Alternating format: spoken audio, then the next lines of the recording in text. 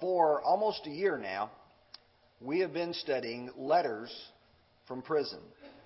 The Apostle Paul wrote the congregations at Ephesus, Philippi, Colosse, and the individual Philemon in letters from prison. These letters were very important because they provided the congregations and individuals with direction and instruction with regards to the correct doctrine that each of them were to preach and teach, and also provided some very important directions for practical Christian living. And now this morning we are at our final lesson of the book of Colossians. Lord willing, we will have one more lesson in the series. Next Sunday we will simply look at the book of Philemon. But as we look at this last part, I want to begin by asking a question as we have for each of these lessons. Are there things about which you are very passionate? I want you to think about the things in your life that really mean a lot to you. The kind of things that if somebody comes up and starts speaking with you, will begin to gravitate toward this topic. This will be the subject that you want to talk about. For some of you, it will be sports. It'll be your favorite team. You may be talking about the weather, but the next thing you know, you're talking about UT football. Or you may be talking about your favorite baseball team or something else. For other people, it will be their family. For most of us, we want to talk about our grandkids. We want to talk about what's going on in their lives and what's important to them. It may be your career. It may be the things that you have been pursuing in your life. And after a while, everybody wants to talk about what it is that they are facing in their lives. Well, you see, as you get to the end of the book of Colossians, there's a whole lot more there than just personal comments about these personalities.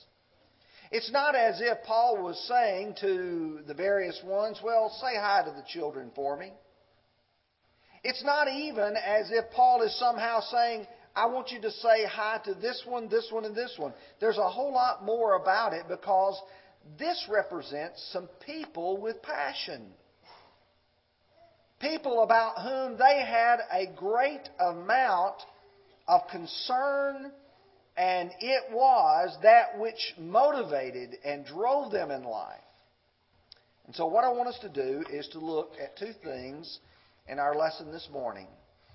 I always try to use the letters that help me remember, so you may not always like the way I put it, but I'm going to call them 10 tremendous troopers. These are 10 people whose lives were outstanding. And then I want to take the synthesis or the distilling down of that to look at some characteristics of courageous Christians. The kind of things that you and I can take away with us to make us better people. Let's begin first of all with these 10 tremendous troopers here. The church is composed of many people with various backgrounds, but with a common goal. You see, the church is not just one unique personality. There's people from various backgrounds. Some of you were reared in rural areas. You know about growing up on the farm. Some of you were reared in cities, and that's the life that you know. Some of you in here were forced by whatever situation in life, maybe not even to be able to graduate from high school. And we have several people here who have earned doctorates. You see, in a congregation even like this, there's a lot of diversity with background, but yet we still have a common goal. I'd suggest to you that's what you see in the latter part of Colossians 4 as well. Notice as Paul addresses this in 1 Corinthians chapter 12, verses 12 through 14. For as the body is one and has many members, but all the members of that one body, or being many, are one body, so also is Christ. For by one Spirit were we all baptized into one body, whether Jews or Greeks, whether slaves or free, and all been made to drink into one Spirit. For in fact, the body is not one member, but many. Paul is trying to deal with the fact that there's many personalities, many talents within a congregation, and in this case, many miraculous gifts. But he wants us to realize we're still one in our focus and our purpose. When Paul wrote the Ephesians, one of the other letters we studied, in chapter 4, verse 16, he said, "From whom the whole body, joined and knit together by what every joint supplies, according to the effective working by which every part does its share." Now here's the key phrase: causes the growth of the body for the edifying of itself in love.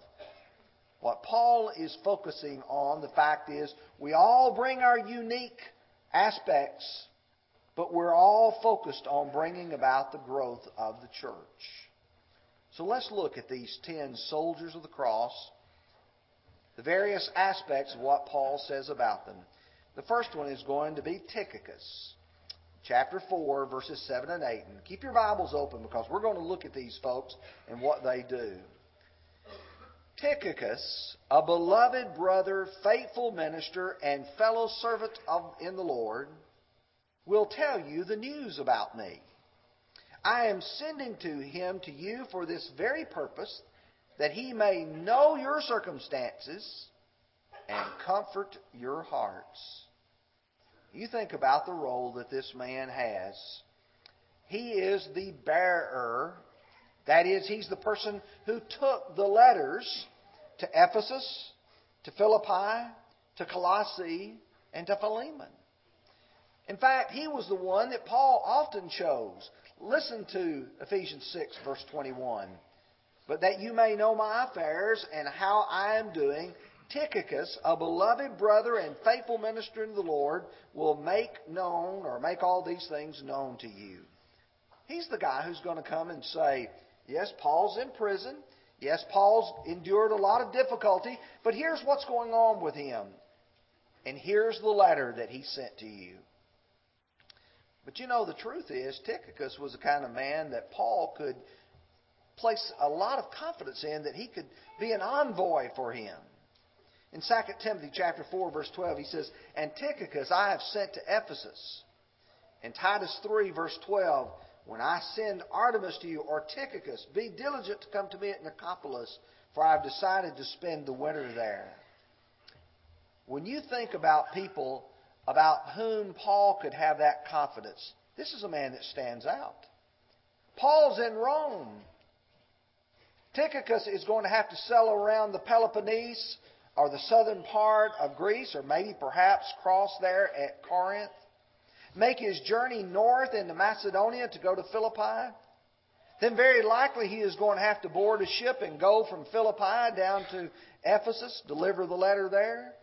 From Ephesus, then he will make a journey about 100 miles inland to Colosse. This is a man who has a major job to do and a major distance to go. Now, if you look with me at verse 9. "With Onesimus, a faithful and beloved brother who is one of you, they will make known to you all the things happening here." You see a little additional aspect. Onesimus is going with Tychicus. But who is Onesimus? He is a slave belonging to Philemon. When we study that book next week, we'll study about Onesimus a little bit, but I want you to notice he's a slave. But Paul refers to him as a faithful and beloved brother. He's no longer a slave. He's now a brother in the Lord.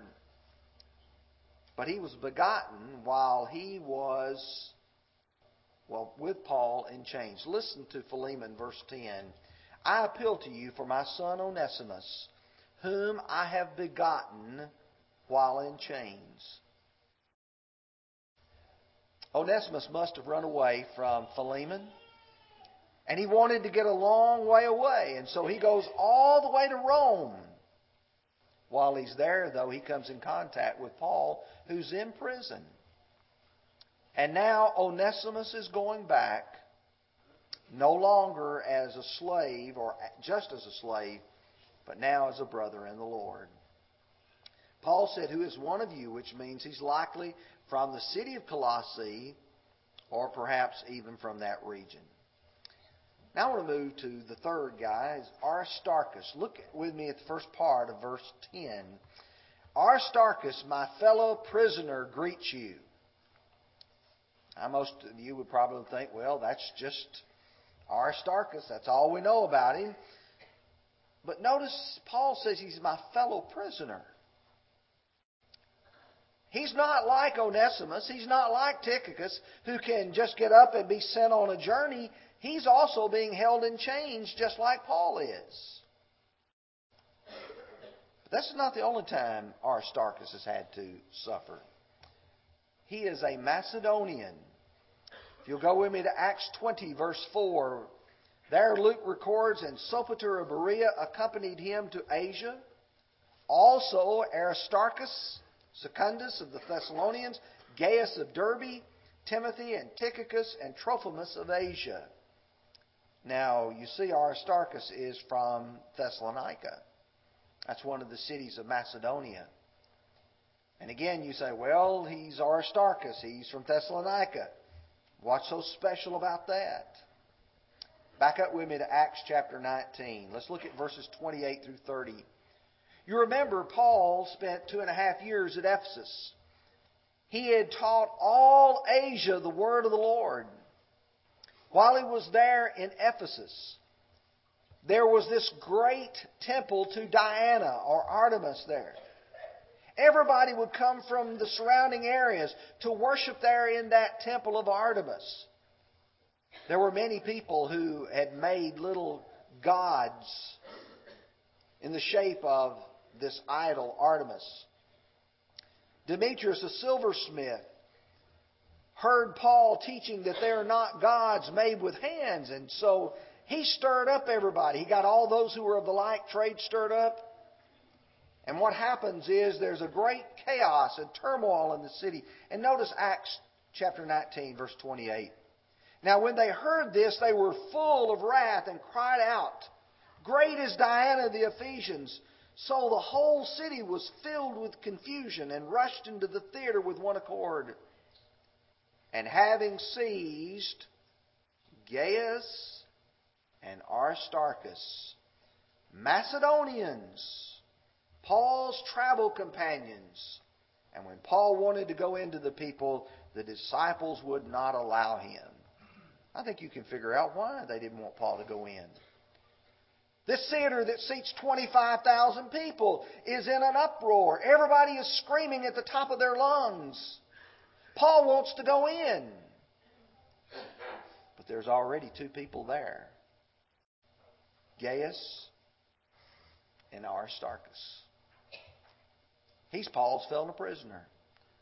He knows what it means to suffer, to be a child of God, and to be a preacher of the gospel.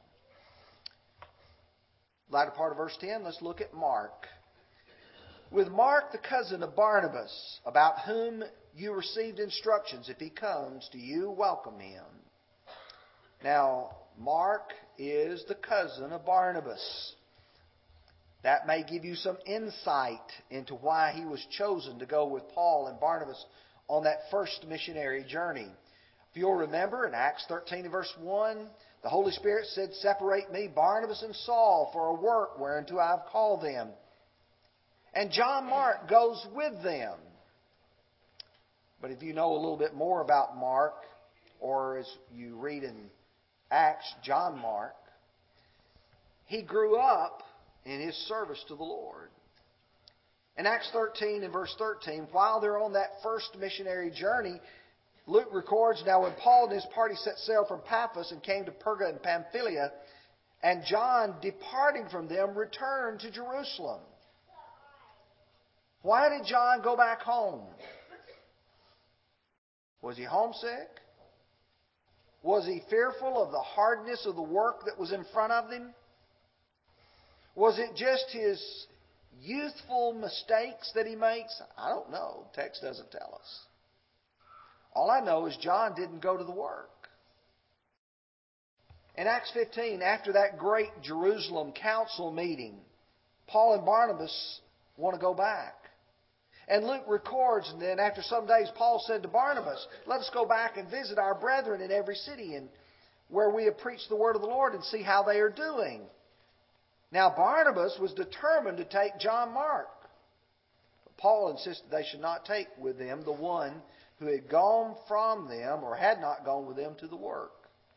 The contention became so sharp that they parted from one another. And so Barnabas took Mark and sailed to Cyprus. You see, Paul didn't believe this young man had the wherewithal to do the work.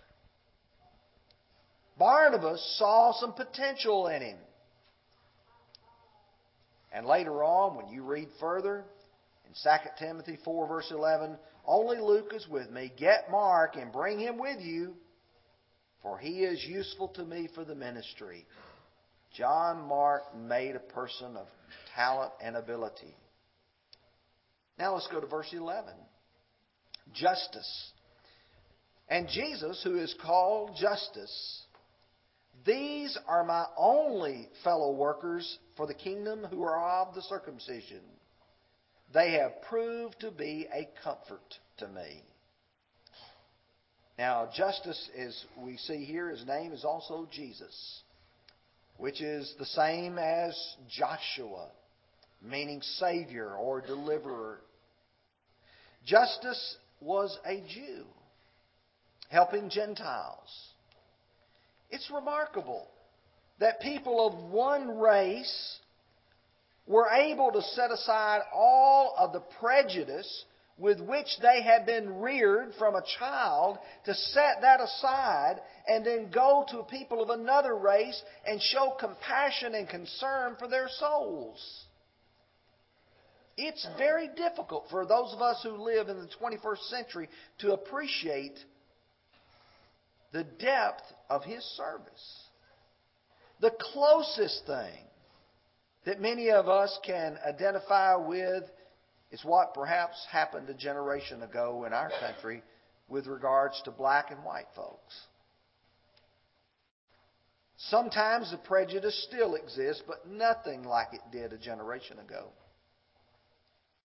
And as people like Justice go, they're willing, like John Mark, to preach and teach to people of a different race because they care about their souls. And Paul says he was a comfort to me. I find some words always really interesting. The word comfort is the word paragoria, from which the word paragoric comes from. And for those of you who remember people with a stomach ache, you can know what comfort paragoric used to bring to people. That's the word here for the comfort that he brought to Paul. Now let's take verses 12 and 13, the verses that Brother Dale read for us. Epaphras.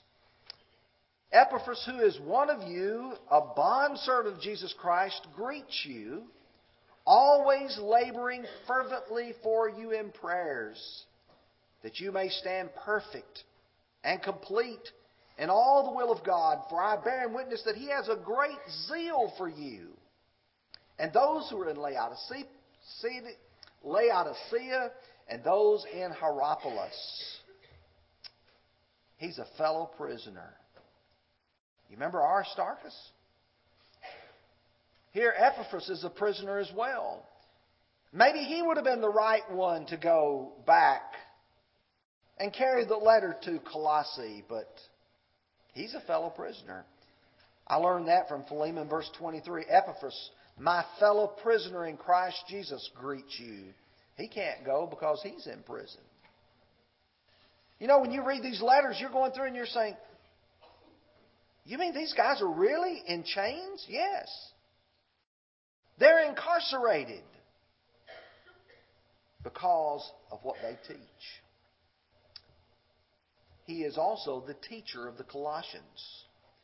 If you'll remember, when we studied the book earlier, we noticed that Paul had not seen the Colossians to face. We learn from Colossians 1, 6 through 8, As Paul speaks about the gospel, he says, which has come to you as it is also in all the world, and bringing forth fruit as it is among you since the day that you heard it and knew of the grace of God, as you also learned from Epaphras, our dear fellow servant, who is a faithful minister on your behalf, who also has declared to us your love in Christ. You see, Paul learned a lot about Colosse from Epaphras, who is a fellow prisoner with him. He said he's one of you. That means he's one of the Colossians. But what remarkable thing you see about him, he says he prayed fervently. Prayed fervently. I would dare say that there are times in most of our lives that we say our prayers. We thank God for the food we have, the clothes we wear. We ask God for the blessings we enjoy. And then there are times when our prayers are very fervent because it's about something really passionate to us. Something we really care about. Do you realize Epaphras really cared about the Colossians? He also cared about the Laodiceans. He cared about the people of Hierapolis. That's where he came from, that little Tri-City area there. Then Luke, verse 14. Luke, the beloved physician, and Demas greet you. He's a traveling companion of Paul. He wrote the books of Luke and Acts. And as you read those, you see that how he traveled from place to place with Paul and these other men. He is here also sending greetings. And Paul refers to him as a beloved physician. That had to be a lot of comfort to have somebody traveling with you that you know that can give you some help when you have some ailments. But Luke's primary calling now is no longer a physician of the body, but a physician of the soul. We know about Luke that he is the one who stuck with Paul all the way to the end. Again, 2 Timothy chapter 4, verse 11, only Luke is with me. Paul is at the desperation of death in 2 Timothy.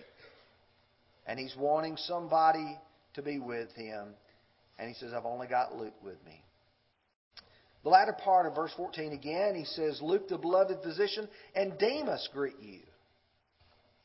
Most of you probably know about Demas.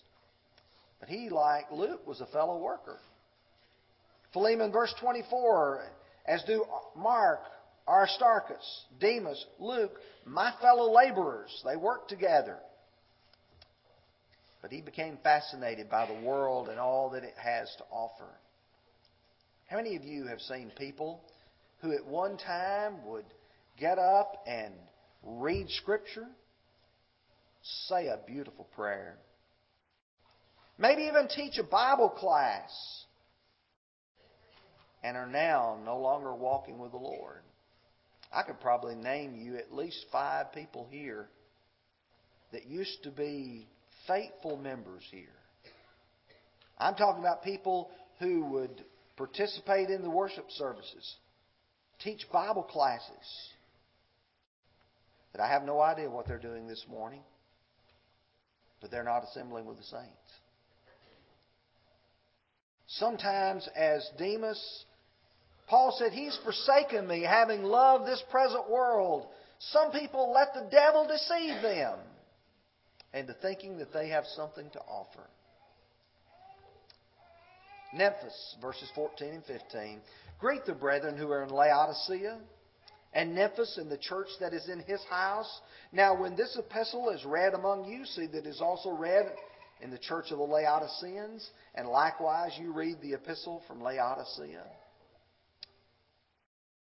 The scholars have a difficult time determining whether Nympphus is Nympphus male or Nympphus female. Most of them end up coming away saying, since all the rest of these are men, it's likely that he is a man. but it's very difficult to determine. But it really doesn't matter. It's a Christian man or a Christian woman in Laodicea. But what is significant is they hosted a church in their home.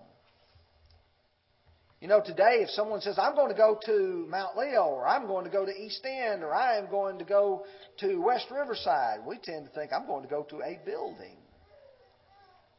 They didn't think like that in the first century because they didn't have church buildings. They met in people's homes. There was a church met in the home of Philemon. There's a church meets in Memphis' home here in Laodicea.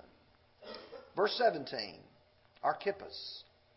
And say to Archippus, take heed to the ministry which you have received in the Lord, that you may fulfill it.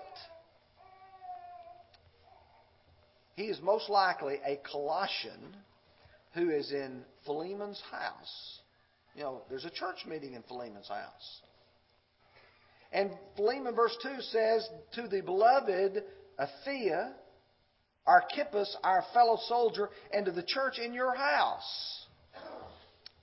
Now, he was to fulfill his ministry. What would that mean?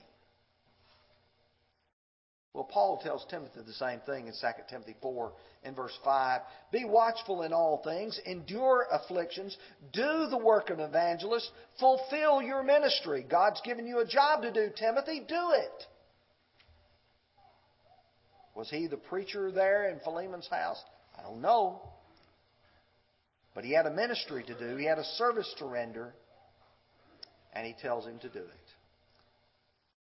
It took a little longer to do that than I anticipated, but let me very quickly distill down for you what I think are some characteristics of courageous Christians. Number one is being a beloved brother. Loving your brethren. Loving the Lord's church. Hebrews 13:1 says, let brotherly love continue. 1 Peter 2 and verse 17 says, love the brotherhood. There's one thing that comes out of these prison epistles, and that is the church is one body, and we are to love one another. And we're called beloved brethren. Number two, to several of them, Paul refers to as a faithful minister. Not only does that describe loyalty, but it describes how well they do their job. Listen to 1 Corinthians 4, verses 1 and 2. Let a man so consider us as servants of Christ and stewards of the mysteries of God. Moreover, it is required in stewards that one be found faithful. He does a job. And in Luke 16, verses 10 and 11, he says, if one is faithful in little, he will be faithful in much. If he's unfaithful in little, he'll be unfaithful in much. You see, it's a characteristic of a person that they're faithful to it. Number three is a concern for the churches. When Paul is recounting his sufferings for the faith in 2 Corinthians 11, verse 28, he says, besides the other things, what comes upon me daily, my deep concern for all the churches. Colossians 2:1, for I want you to know what great conflict I have for you and for those in Laodicea, for as many as have not seen my face in the flesh. You know, I don't have to be able to go all the way around the world to have a love for and appreciation of my brethren. I need to pray for them. I need to be concerned about what happens to them. And we need to pray fervently for the Lord's church. But then the thing that I observe as well among these 10 is sacrificial service. I think about Aristarchus. He's from Thessalonica. But he's with Paul in Rome.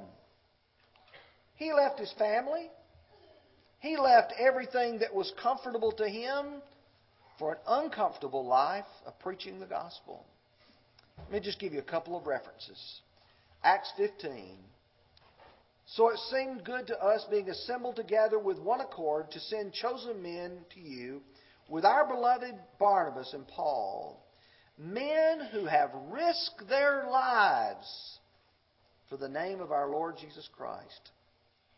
These are people who put their life on the line. In Romans 16, verses 3 and 4, greet Priscilla and Aquila, my fellow workers in Christ Jesus, who have risked their own necks for my life. Folks, let me tell you something. These are passionate people because they're willing to put everything on the line for the good of the Lord's church.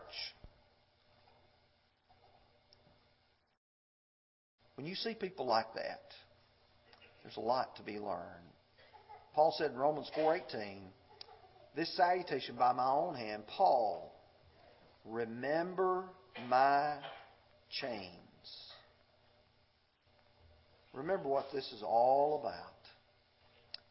Congregations are not strong because of what they have, but who they are. We each have a place in this congregation. We have roles to fulfill. We have jobs to do. We need to be serious about it. We need to be intense about it. In fact, we need to be passionate people for the Lord. And these churches here in this Tri-Cities area, they were energetic in the serving of God. And Paul was writing to praise them and to encourage them. And then I end with a question. Are you ready to begin your service? If you'll open your song books to the Song of Invitation, it's very possible here that we have folks who've been waiting to become New Testament Christians. You've been thinking about this for some time, and it really just depends upon you and your decision this morning to make a commitment to say, I want to be one of those Christians. I want to be one of those passionate people. It may be that you're here as a Christian. You've looked at your life and you've evaluated it and you realized the truth is, I'm not walking with the Lord like I ought to. This past Wednesday evening, there was 3 people who looked at their lives, and by the influence of a passionate person, they said, I need to make a change. If you need to respond, would you come as we stand and sing?